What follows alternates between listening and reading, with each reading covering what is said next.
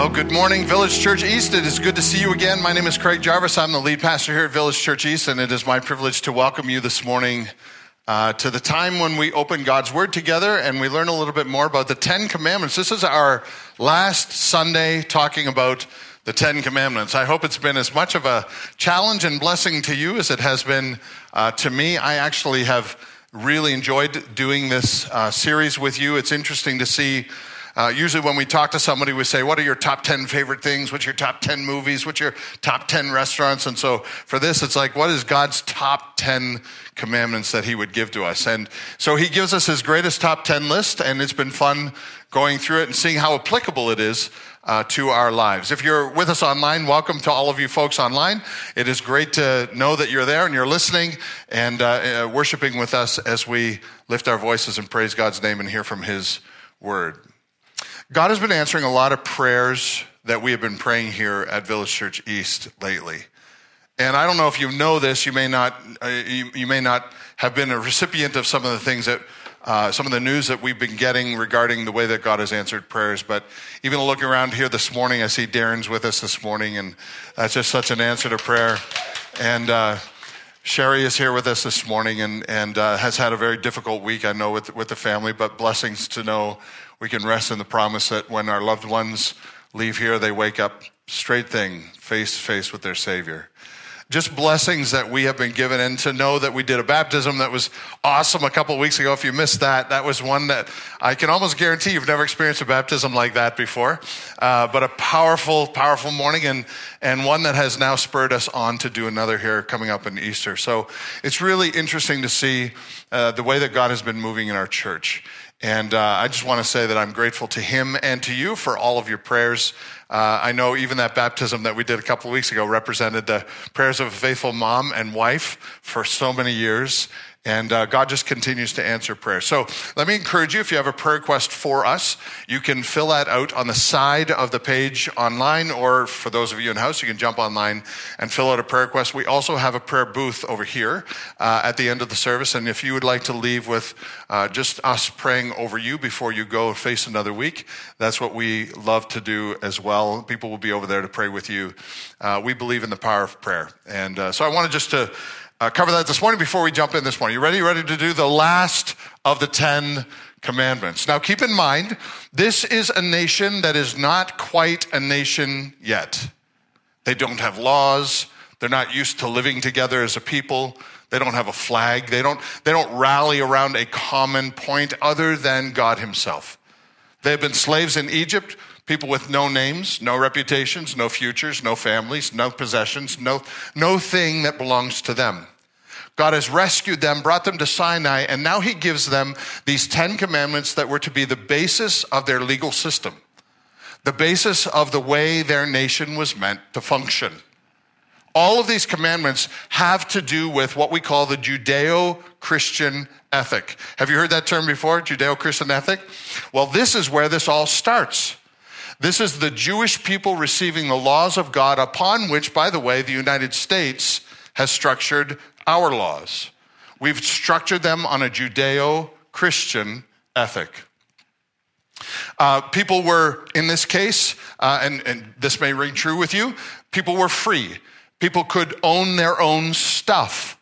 People could own their own property and sell their own property. People could have a word with the government, have an input with the government. There was no dictating like there was in Egypt. There was fair taxation. People were taxed in this day. Did you know that? They had to give a portion of their income. They were, in a way, they were building a nation very much like our nation has been structured here in the United States of America. And everyone in the 10 Commandments up to this point has understood if they break the law, there would be legal repercussions for breaking the law of God. For instance, if you were caught stealing something and it were proven in a court of law, you have broken number 7. If you were caught killing somebody, murdering somebody, you have broken number 6.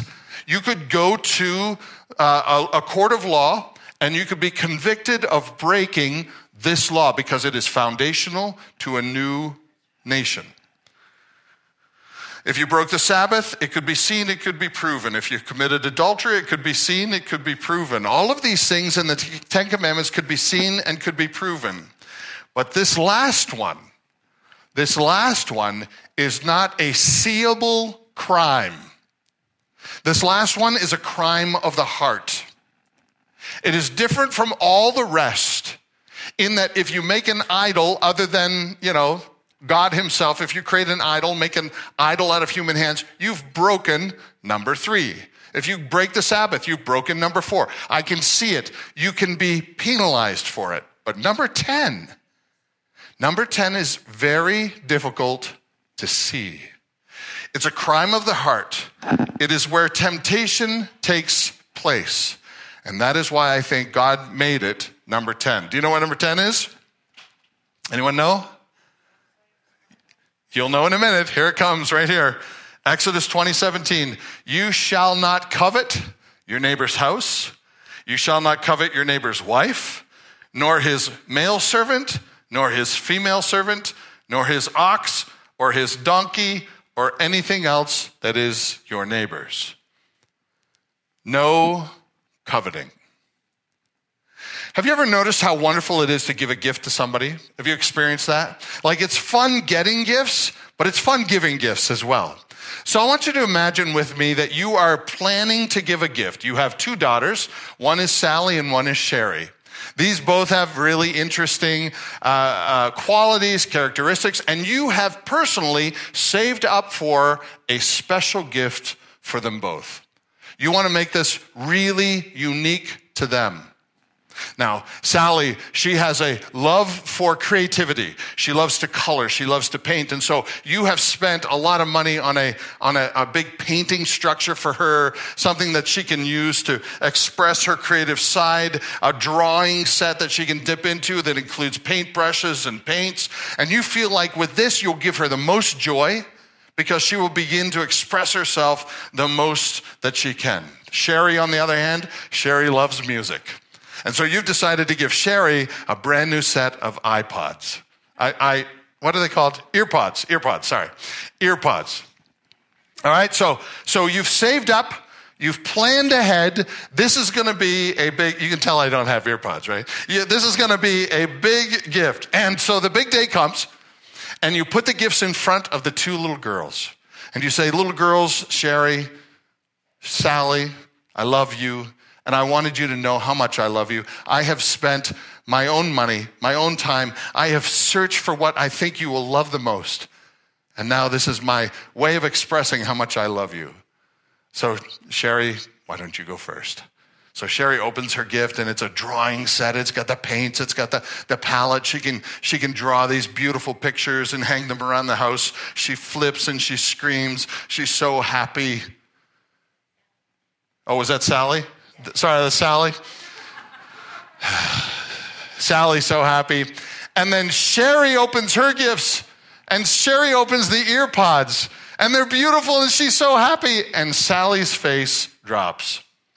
Sally looks at Sherry and goes, what? She gets earpods and I get this crummy drawing set? And she throws it across the room and she thinks to herself, that's not fair. That's not fair that you get the more expensive gift, you get the more fun, you get the funner gift, and I get this crummy drawing set. And the whole time, you who have enjoyed these 2 children, who have looked forward to this day, your heart drops. Why? Because you feel you didn't get them what they really wanted, and they're not appreciative of what they've received. Sally has no idea how she's breaking your heart. This was much more than just a gift to you. This was a way that you would express your love to these 2 beautiful little girls.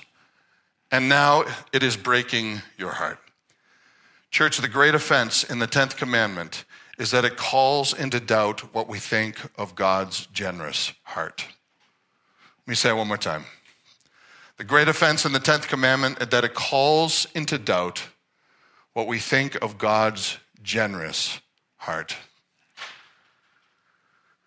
Do you wonder why these commandments are structured like they are? Like, why does number 10 come last? Why does number 7 come where it comes? Why does number 8 come where it comes? Why does only one God come first? and then no coveting comes last. And I think it's intentional. Coveting is when we compare our lives that God, this one only God has given us, to our neighbor's life, who that one and only God has given to them. Coveting is when we take that one and only God's gifts in our lives and we look at our neighbors and we say, my gifts aren't as nice as their gifts. I want theirs. And I think when we do that, we break the heart of a generous, loving God. And the truth is, if you're not satisfied with God, you will end up taking it out on your neighbor at some point. Jesus used these two commandments like a piece of bread. If you look at the way that Jesus talked about the commandments when he was asked about what is the greatest commandment, like that's what we all, okay, I know your top 10 list, but what's your favorite restaurant? These are your top 10 restaurants, but what's your favorite? Jesus was asked, what's your favorite commandment? In Matthew 22, verse 36, teacher, what is the greatest commandment in the law? He's asked. And he said to him, you shall love the Lord your God with all your heart and all your soul and all your mind. How much is left, church, if you're using all of those things? Like not much, right? That's all is all.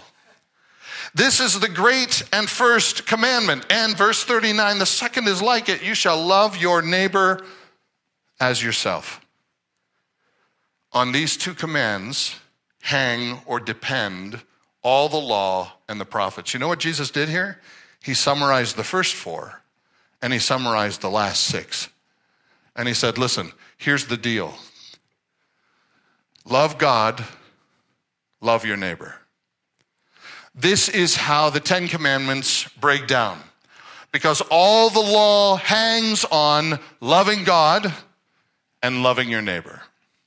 Like two pieces of bread, God puts together this sandwich so people can understand this is how it's structured. This is how the law is structured. The first piece of the sandwich, the first piece of the bread is the loving God bit. And the bottom piece of bread is the loving other bit. And the stuff in between is all the rest of the law.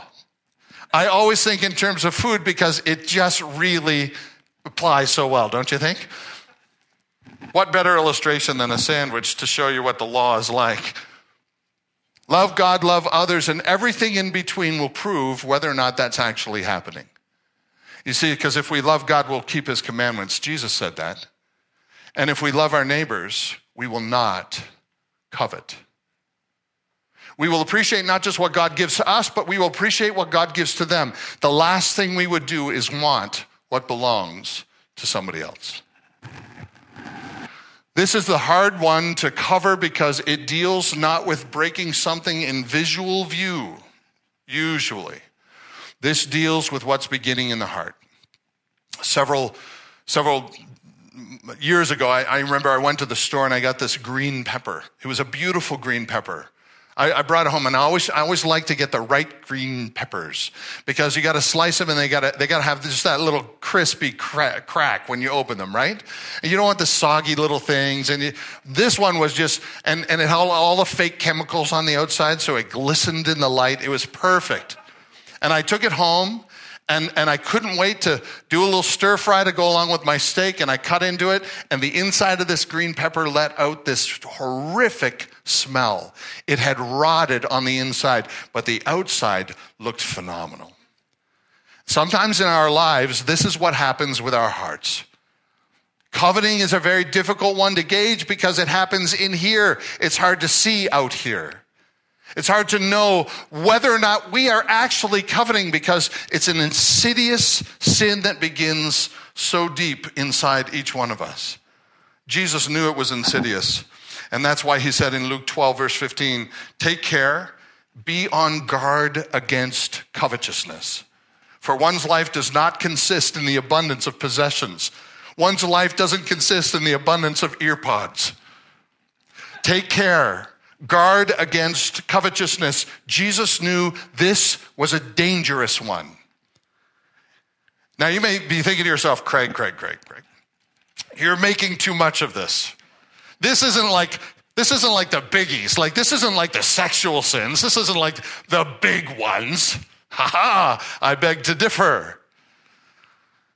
Ephesians 5:3 is going to blow you away. It says sexual immorality and all impurity or covetousness must not even be named among you. It is not proper for the saints. How seriously do you think this is when Jesus says, guard against it?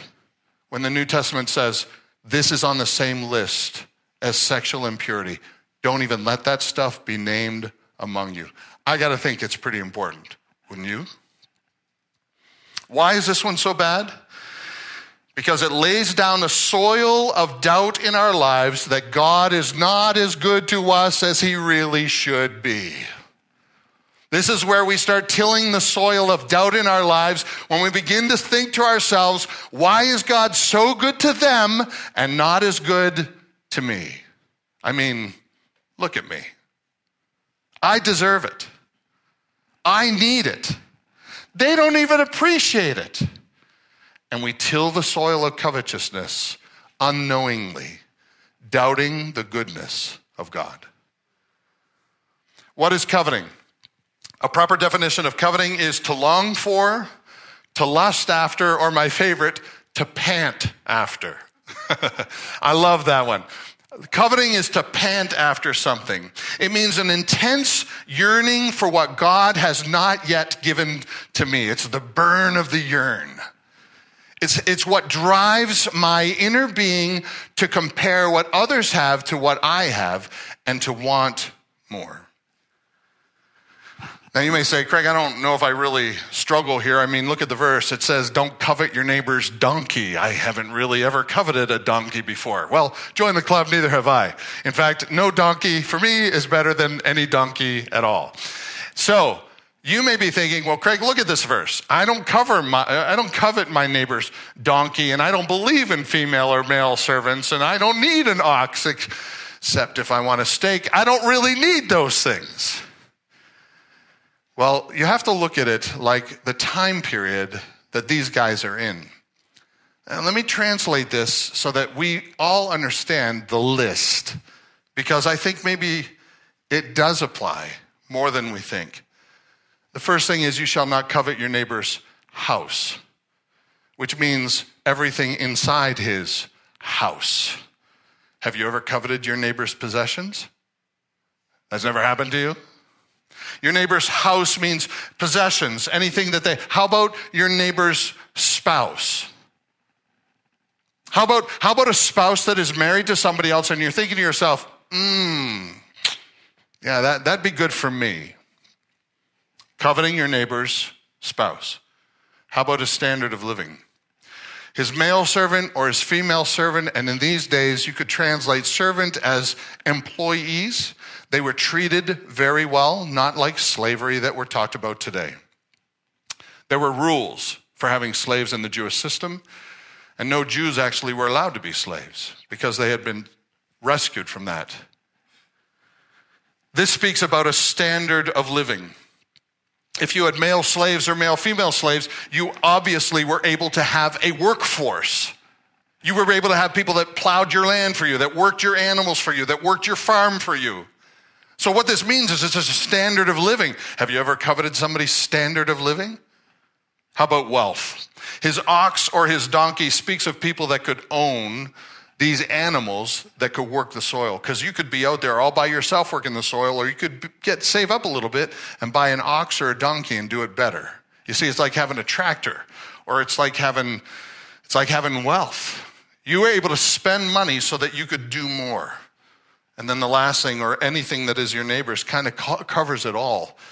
In case I missed anything else your neighbor has, don't covet that. In fact, if you look at it in this way, we might actually break this one more than any of the others. Listen, we live in a world where the marketplace says you need this to keep up with your neighbors. That's how they sell you stuff, right? You need this if you're going to keep up with everything. This is my regular conversation with one of our elders who shall go nameless. When I sit down with him and I say, dude, I almost said his name, but I'm not going to say his name. I said, you got to keep up with technology, dude. You got to keep up with it. He knows who he is. Yeah, I'm looking right at him. This is the idea that The world tries to sell us, you can't live unless you have the latest, the greatest, the best, the shiniest, whatever it is. Our main question is not, what does God want for me? Our main question becomes, why do they have it and I don't? I saw this interview on CNN. This happens even in the church. A very popular preacher was being interviewed by Larry King, so it tells you it was a while ago. Larry King interviewed this man. He was a preacher, a very popular one that shall go unnamed. And he said in this interview, he said, Larry, because Larry said to him, Larry said, what does God want from us? And Larry said, God wants your kids to go to college. God wants you to have a nice house. God wants you to have a nice car. God wants you to be blessed and be healthy. Listen, I would go to his church, wouldn't you? You can get an earful of covetous preaching every single day. Churches are full of people who wanted their itching ears scratched with this kind of stuff. They'd have a real problem with Jesus, don't you think? When Jesus said, if you want to follow me, you got to be willing to die. It's a little different message, don't you think? Covetousness builds on self-interest rather than the interest of God or his covenant community. Israel was about to enter a land that's flowing with milk and honey. Now that, again, doesn't mean much to us because we can't picture a land flowing with milk and honey. But in this day, what that meant was it is full of riches, agricultural, prosperous areas. It's full of minerals. It's full of, you do know that Israel is the most fought over land on the planet. This is an amazing chunk of land, especially in this day, because they didn't, of course, know the rest of the world. But in this day, it was the place where, you remember when the spies went in and they saw grapes and they were saying, the grapes are as big as cantaloupes. These Canaanites who lived in this land lived in a land that had everything. And these Canaanites, ruthless Canaanites, had everything. They stole all their stuff that they had. They lived in a land that wouldn't quit. These Canaanites had everything that they wanted. And when they built idols, it showed. Because they would build these idols and they would cover them in pure gold. These idols were worth hundreds and thousands of dollars. And they would prop them up all over the place. And you could go to these idols and you could worship these idols. The land was full of riches. These Canaanites lived there, and the Israelites were supposed to come in and make it their own. And the temptation of Israel, when they did that, would be to envy the lives of the rich and famous. And instead of taking the land for God, they would be tempted to take that land and all those riches for themselves. And God knew this. So he told them to do something with the idols you are not going to believe. He said, when you come into the land and you see all the riches of these Canaanites, and you see the way that they live and all of these prosperous things, all of these things you can take. But when you come across these idols that were the pinnacle of their expletives about their wealth, it was the exclamation point of their wealth. When you see those idols covered with gold, worth hundreds of thousands of dollars, God said, I want you to destroy them completely, grind them to dust, and don't ever bring that gold into your home. And for goodness sakes, don't ever bring it into the house of God. In Deuteronomy 7:25, it says, the carved images of their gods you shall burn with fire. You shall not covet the silver or the gold that is in them, or take it for yourselves, lest you be ensnared by it. For it is an abomination to the Lord your God. As soon as they found it, they were to destroy it. Never use that gold, never use that silver, burn it all. Why? Because it will begin to birth a twisted heart of envy within them. When you envy the lives of the wicked, you will abandon the best things God has given to you. When you envy the lives of the wicked, you will abandon the best things that God has given to you. They won't seem as nice as earpods. Here's some dangers of coveting. Number one, coveting is very hard to gauge. It's very hard to gauge. We don't even know we're coveting sometimes when we actually covet. I remember this Wizard of Id. You ever see the Wizard of Id comics? I saw this one great Wizard of Id comics, and I looked for it so I could put it up here, but I couldn't find it. But there was a monk putting up a sign on a bulletin board in front of his church while another monk watches from behind him. And the sign reads what they're going to be talking about that Sunday. It reads, "Thou shalt not covet." And the monk behind him says, boy, I sure wish we had a signboard like that at our church. We don't even know we're coveting when we actually are coveting. The heart is where the battle rages in it, and it goes back as old as the Garden of Eden. When Eve was in the Garden of Eden, God made all of those fruit, all of that vegetation, all of that land. Can you imagine an unpolluted world where like you could drop a seed and boom, there's something there the next day? It's like it was just pure prosperity at her fingertips. And by the time she arrived, there's fruit everywhere, but there was one tree that she wasn't allowed to eat from. Do you remember this story? She could have lived happily in the garden. She could have had everything. She needed nothing. But then Satan showed up and convinced her she was missing one thing. It's the one thing God didn't give her. It's the one thing God wouldn't let her have. And Satan convinced her the grass was greener on the other side, or the apple was redder than the other trees, however you want to say it. And in Genesis 3, verse 6, when the woman saw that the tree was good for food, and it was, get this, a delight to the eyes, and that the tree was to be desired to make one wise, she took of its fruit and ate, and gave some to her husband who was with her, and he ate, and that plunged humanity into deprivation, rebel, living, sinful desires. Covetousness lays down the soil of our doubt in our lives that God is not as good as he claims to be. We begin to believe the lie, my life would be better if only. Danger number 2, coveting blinds us to what we already have. Psalm 84:11 says, the Lord God is a sun and shield. The Lord bestows favor and honor. No good thing does he withhold from those who walk uprightly. I love that verse. Coveting makes us call into question how good God really is. It makes us shake a fist at God and say, God needs to be better to me because he's better to them. Matthew 6:30, if God so clothes the grass of the field, which today is alive and tomorrow is thrown into the oven, Jesus says, will he not much more clothe you, O ye of little faith? Most of us get our idea for what we need, not based on what we need, but based on what somebody else is selling. Do you want to take a guess at how much the average ad costs during the Super Bowl 2021?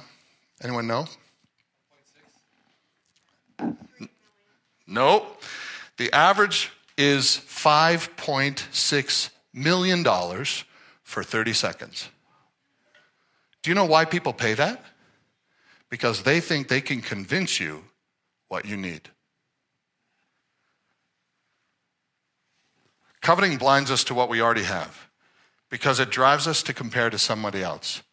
Wives think they need a husband that their friend has who cooks dinner for them. Men want a wife that understands them, like the movies portray. Kids want an allowance that compares with the allowance that their friends get.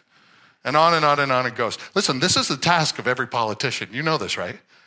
The task of every politician is to scratch your itch of covetousness. Their goal is to simply one phrase. They don't even have to come up with any cool phrases anymore. All they need to say is, look what blank has. Don't you think you deserve that too? And they got your vote. And deep down, you know they're lying. You know it's not true. But it might be. And their goal is to get your vote. And they'll tell you anything. But the quickest way to get your vote is to get you to be covetous of your neighbor. Look at what your neighbor has. Don't you deserve that too? If you vote for me, I'll get it for you. We let ourselves believe a lie because it appeals to our covetous heart. And listen, you cannot promote justice in a society by encouraging people to indulge in such a vice as envy. You just can't do it. That society will fall quickly. I saw a gangster movie once. I can't remember the name. But this gangster was selling his soul for money, fame, power. He was ripping his neighbors off. He was killing his neighbors. He was stealing money. he had a partner who finally had enough of the carnage, enough of the crime. And his partner came to him and they had a really heart-to-heart conversation. His partner says, I've had it. I can't do all this murdering. I can't do all this stealing anymore. I can't keep up with this. I'm trying to convince you. Let's get out. We've got enough. Let's get out. And the other guy said, no, I'm not getting out. I'm staying right here. I like what I'm doing. And the conversation goes on to the point that I'll never forget, although I do forget the name of the movie. But I'll never forget the conversation. Because the guy looks at his partner and he simply says this, when is it going to be enough? What are you hoping to achieve with all this bloodshed? What do you want? And the guy answered him one word, more. More. Coveting moves our priorities from glorifying God to getting more. Let me ask you a question. What do you really need? Not what do you want? Not what do you hope for? But what do you really need? Do you need a couple of pieces of paper for this? Like if you were to write it down, if you were just to write it down right now, at home, if you were to write it down, like would you need like a whole legal pad? Would you just need one sheet? Would you just need one phrase? What do you really just need? We're going to finish this service with a song I love because it reminds me of what we need. But it's not just in the song, it comes straight out of God's word. 1 Timothy 6:6 says this, godliness with contentment is great gain. Church, would you say that phrase with me? Because it's a keeper, all right? Here we go. Godliness with contentment is great gain. Let me finish it. For we brought nothing into the world, and here's some news, guys. We take nothing with us. But if we have food and clothing, with these, we will be content. Listen, church, if you get anything from God, it's only because he is generous. Coveting blinds us to this truth. We just want more. And be careful, because the more you want, the more of your soul you're willing to sell. Danger number 3. Coveting blinds us from having the correct view toward others. Coveting puts us in competition with our neighbor. We no longer look at our neighbor and love them as ourselves. You remember that? Like Jesus said that all the time. We no longer look at our neighbor and love them as ourselves. No. Remember, that's the second greatest commandment. Remember that? Jesus summarized it. Love your neighbor as yourself. We see our neighbor as our nemesis. He's our obstacle. He's the one that we're jealous about. You remember the song Jesse's Girl? Jesse's Girl. It's a quintessential song about coveting. Jesse is a friend. Yeah, I know he's been a good friend of mine, but lately something's changed and it ain't hard to define. Jesse's got himself a girl and I want to make her mine. And I'm looking in the mirror all the time, wondering what she don't see in me. Really good language, really good English. I've been funny. I've been cool with the lines. Ain't that what love's supposed to be? I wish I had Jesse's girl. I wish that I had Jesse's girl. Why can't I find a woman like that? This is the first time you've ever heard somebody quote Jesse's girl in church, isn't it? I wish that I had. We can laugh at that, but church, someone wrote those lyrics. Someone actually sat down and wrote those lyrics. This is the heart cry of an individual, and I don't know who it is. I was tempted to look at, but I'd have to pray for him the rest of my life. This is somebody who wants something that belongs to somebody else. We don't see our neighbor as God sees them. We aren't happy for them. To a certain extent, they become our enemy because they stand in the way of us getting what we want. It reminds me of an old Russian parable. A poor peasant's neighbor just bought a cow. The poor peasant could not afford the luxury of a cow. And he is eaten up by the fact that his neighbor had a cow he could not have. So he cries out to God in distress. He prays to God. And God finally asks him, after constant badgering, God finally asks him, what do you want me to do? And the answer was, kill my neighbor's cow. You see, coveting turns our neighbor into our nemesis. We don't necessarily want what our neighbor has. We want more than they have. We doubt why they should have it. We call their character into question. Then we question God as to why he's not fair to us. Envy literally means, do you know what envy literally means? It means evil eye. When you are envious toward your neighbor, you have an evil eye toward them. It's pretty hard to love your neighbor or even work beside them when you regard his gains as your loss. Our covetous hearts turn our neighbors into our nemesis. Listen, you want a solution to this? Your solution is one word. Contentment. Contentment. Say it with me. It rolls off the tongue. Just say it. Contentment. 1 Timothy 6:6-12 says this. Godliness with contentment is great gain. We already talked about this. We brought nothing into the world. We're taking nothing out of the world. But if we have food and clothing with this, we will be content. Don't forget how you started the journey with nothing. You're going to end the same way, with nothing. Verse 9. But those who desire to be rich fall into what, church? Temptation. Into a what, church? Snare. This is not looking good. Those who desire to be rich fall into temptation, into a snare, into many senseless and harmful desires that plunge people into ruin and destruction. Why? Because covetousness is inside the green pepper. And it eats away from the inside out. And left unchecked, it could ruin you. It might just tempt you to abandon your faith. That's how serious this is. That's why most of you know the next verse. For the love of money is the root of all kinds of evil. It is through this craving that some have wandered away from the what, church? You ever known people that have abandoned the faith because of covetousness? I do. And the list, unfortunately, is continuing to grow. It is through this craving that some have wandered away from the faith and pierced themselves through with many pains.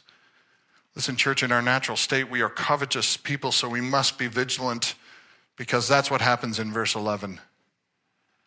As for you, O man of God, flee these things. Pursue righteousness, godliness, faith, love, steadfastness, gentleness. Sounds like the fruit of the Spirit-ish, doesn't it? Fight the good fight of faith. Use your faith to combat this decrepit pull toward taking away your contentment and putting in covetousness. Use your faith to combat your spirit of envy because godliness with contentment is great gain. God wants to change our covetous hearts into contented hearts. You like that? God wants to change covetous hearts into contented hearts. So what? He can do it. The power of God can change a covetous heart into a contented heart. Life is not about stuff. It's about God's glory, God's fame, God's reputation. Our priorities just have to change.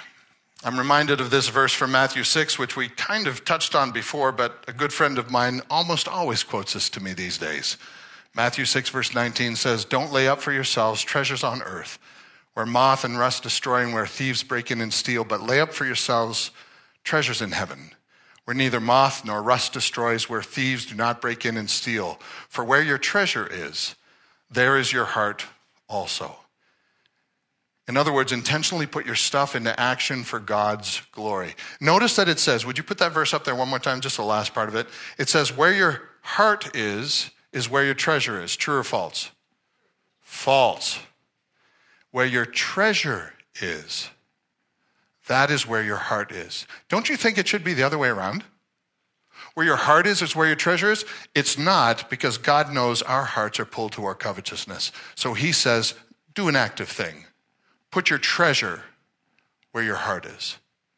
In other words, put the action where you say, be a person of your word. If you say you love God, show me by where your treasure is. Put your treasure where your heart is. Because where your treasure is where you will find your heart. Your heart always follows whatever you treasure. Number 2, God promises to provide you with everything you need for a reason. God promises to provide everything we need for a reason, but it has nothing to do with what we can buy. It has to do with where our hearts are. Freedom from a covetous heart is found by releasing a thankful heart. God gives you things for a reason, and it's not so you can want more things. God gives us things for a reason. It's so that we can enjoy life and enjoy him. Did you know that? Look at this verse in Hebrews 13:5. Keep your life free from the love of money and be content with what you have, for he has said, I will never leave you nor forsake you. So apparently God is all I need. There's no other penetrating desire in my life other than for him. It's like he's the only satisfaction guaranteed put on any box that actually follows through. Nothing else will give me lasting satisfaction other than Jesus Christ. And if you don't believe that, let me talk to you on your deathbed. Because you don't get to take your house with you or your car with you. You don't get to take whatever you value most in life. You get to take your relationship with God with you. That's it. Why does God give me some things in my life? And why does he give my neighbor other things? See if you can find the reason in 1 Timothy 6. As for the rich in this present age, charge them not to be haughty, nor to set their hopes on the uncertainty of riches, but on God, who richly provides us with everything to enjoy. They are to do good, to be rich in good works, to be generous and ready to share, thus storing up for the treasure for themselves as a good foundation for the future, so that they may take hold of that which is eternal life. God gives us all good things so that we can enjoy this life. So if you're enjoying life with what God has given to you, that's good. He loves that. Just like if you give gifts to Sherry and Sally, and they were to open them and actually appreciate the gifts, your heart would be full of joy. God gives you the things so that you can enjoy them, because when you enjoy them, you fill his heart with joy. When you use them improperly, you fill his heart with sadness. Earpods are not meant to be run over by a car in the driveway. If Sally did that with her earpods, my guess is you would have your heart broken. That's not what they're for. They're for enjoying life properly. And the other thing that gets me is not just are we given things to enjoy life, but we are given things so that we can be ready to share. God loves a generous heart. There's one guy in a church that we served at for a while. He was a car guy. He knew everything about cars, and I don't. And he knew it, and I knew it, and I'm man enough to admit it. And so he said, Craig, as long as I'm here and you're here, I will take care of your cars. And every time I had this problem with my car, he would come in before I even had a problem. He would say, did you get your oil changed? I'm going, it's been 6 months. No, I've kind of missed the deadline. He would say, 6 months, come on, just give me the keys. He would change my oil. He would fix my cars. He was ready to share. Do you know what that meant to me and my family? Have you ever had somebody take care of you like that? Maybe not with your car, but with another situation. This is somebody who realizes their gifts are given to them, and they're given to them for a reason, not only so that they can enjoy them, but so that they can use them to share with others. Love those people. Grateful for those in my life. Ready to share. Some of you won't let me pay for my own breakfast. I'm grateful for that. But I'm ready to the minute that, I'll still offer. Last thing, it's not wrong to want better. This needs to be said when we're talking about covetousness, because you might think to yourself, well, Craig, shouldn't we want better? Couldn't we aim for more? And the answer to the question is absolutely you can. Don't get me wrong. You can be content and you can still grow a business. You can still pray for a spouse you don't have. You can still want to make more money. You can still increase the fleet of your business. You can still hire more employees. You can dream about your 5 and 10-year plan. There's nothing wrong with aiming for more. God has wired us to work hard, to move up. But when God says enough, no more, how do you do? How do you function? What's your response?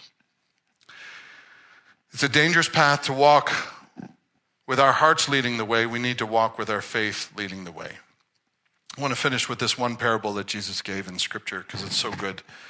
Luke 12, verse 15, Jesus said to them, "Take care, be on your guard against all" what, church? "All covetousness. For one's life does not consist in the abundance of his possessions." We read this previously, but there's a parable right after this that needs to be shared. Jesus told them a parable and said, "The land of a rich man produced plentifully. And he thought to himself, 'What shall I do? I have nowhere left to store my crops.' And he said, 'I will do this.'" Like he's talking to himself, like not in a bad way. This is a good way. He said to himself, "I will do this. I will tear down my barns and build larger barns. And there I will store all my grain and all my goods. And I will say to my soul, 'Soul, you have ample goods laid up for many years. Relax, eat, drink, and be merry.'" Have you heard this phrase before? "Eat, drink, and be merry." But God said to him, "Fool, this night your soul is required of you, and the things you have prepared, whose will they be now? So is the one," Jesus says, "who lays up for himself treasures, but is not rich toward God." Laying up treasure for yourself is not a sin. Laying up treasure for yourself at the expense of your relationship with God, that's a sure sign you have a covetous heart. One that is never satisfied. And church, only God alone promises to satisfy the cravings of our heart. Can you live with that? That's the final question. Can you live with what God has given you? And can you live with what God has given your neighbor? No, kill the cow. Coveting is the last in God's top 10 list because you know what? It summarizes the rest. Do you know why you want your neighbor's wife? Why you would commit adultery? Because you covet. Do you know why you would murder somebody and take their life from them? Because you covet. Do you know why you would steal something that somebody else has? Because you covet. Do you know why you would say something that's false against somebody else so that you can get ahead or they can get behind you? Because you covet. Covetousness, number 10, summarizes all the rest.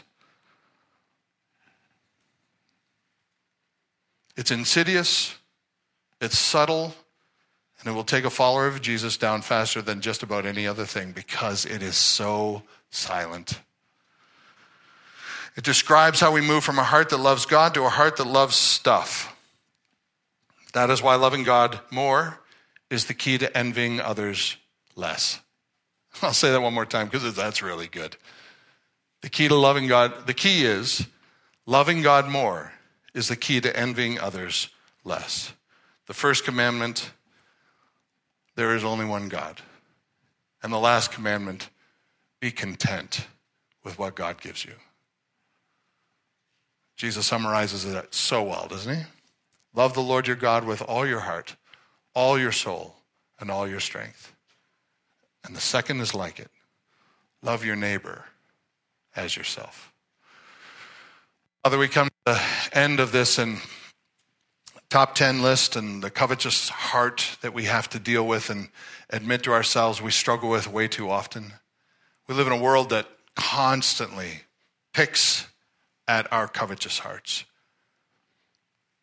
And it's hard for us to realize sometimes that we're being covetous when we envy the things that our neighbor has, to the point where we can't even talk to them because we should have that too. I think about all of the Facebook posts that we read often and think to ourselves deep down inside, that should be me.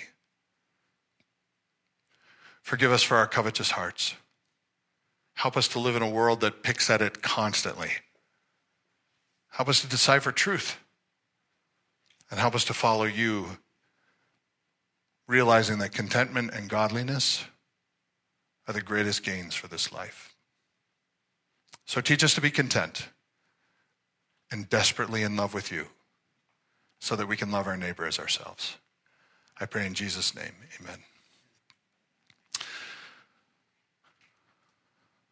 Jesus came to this earth and fulfilled all 10 commandments perfectly.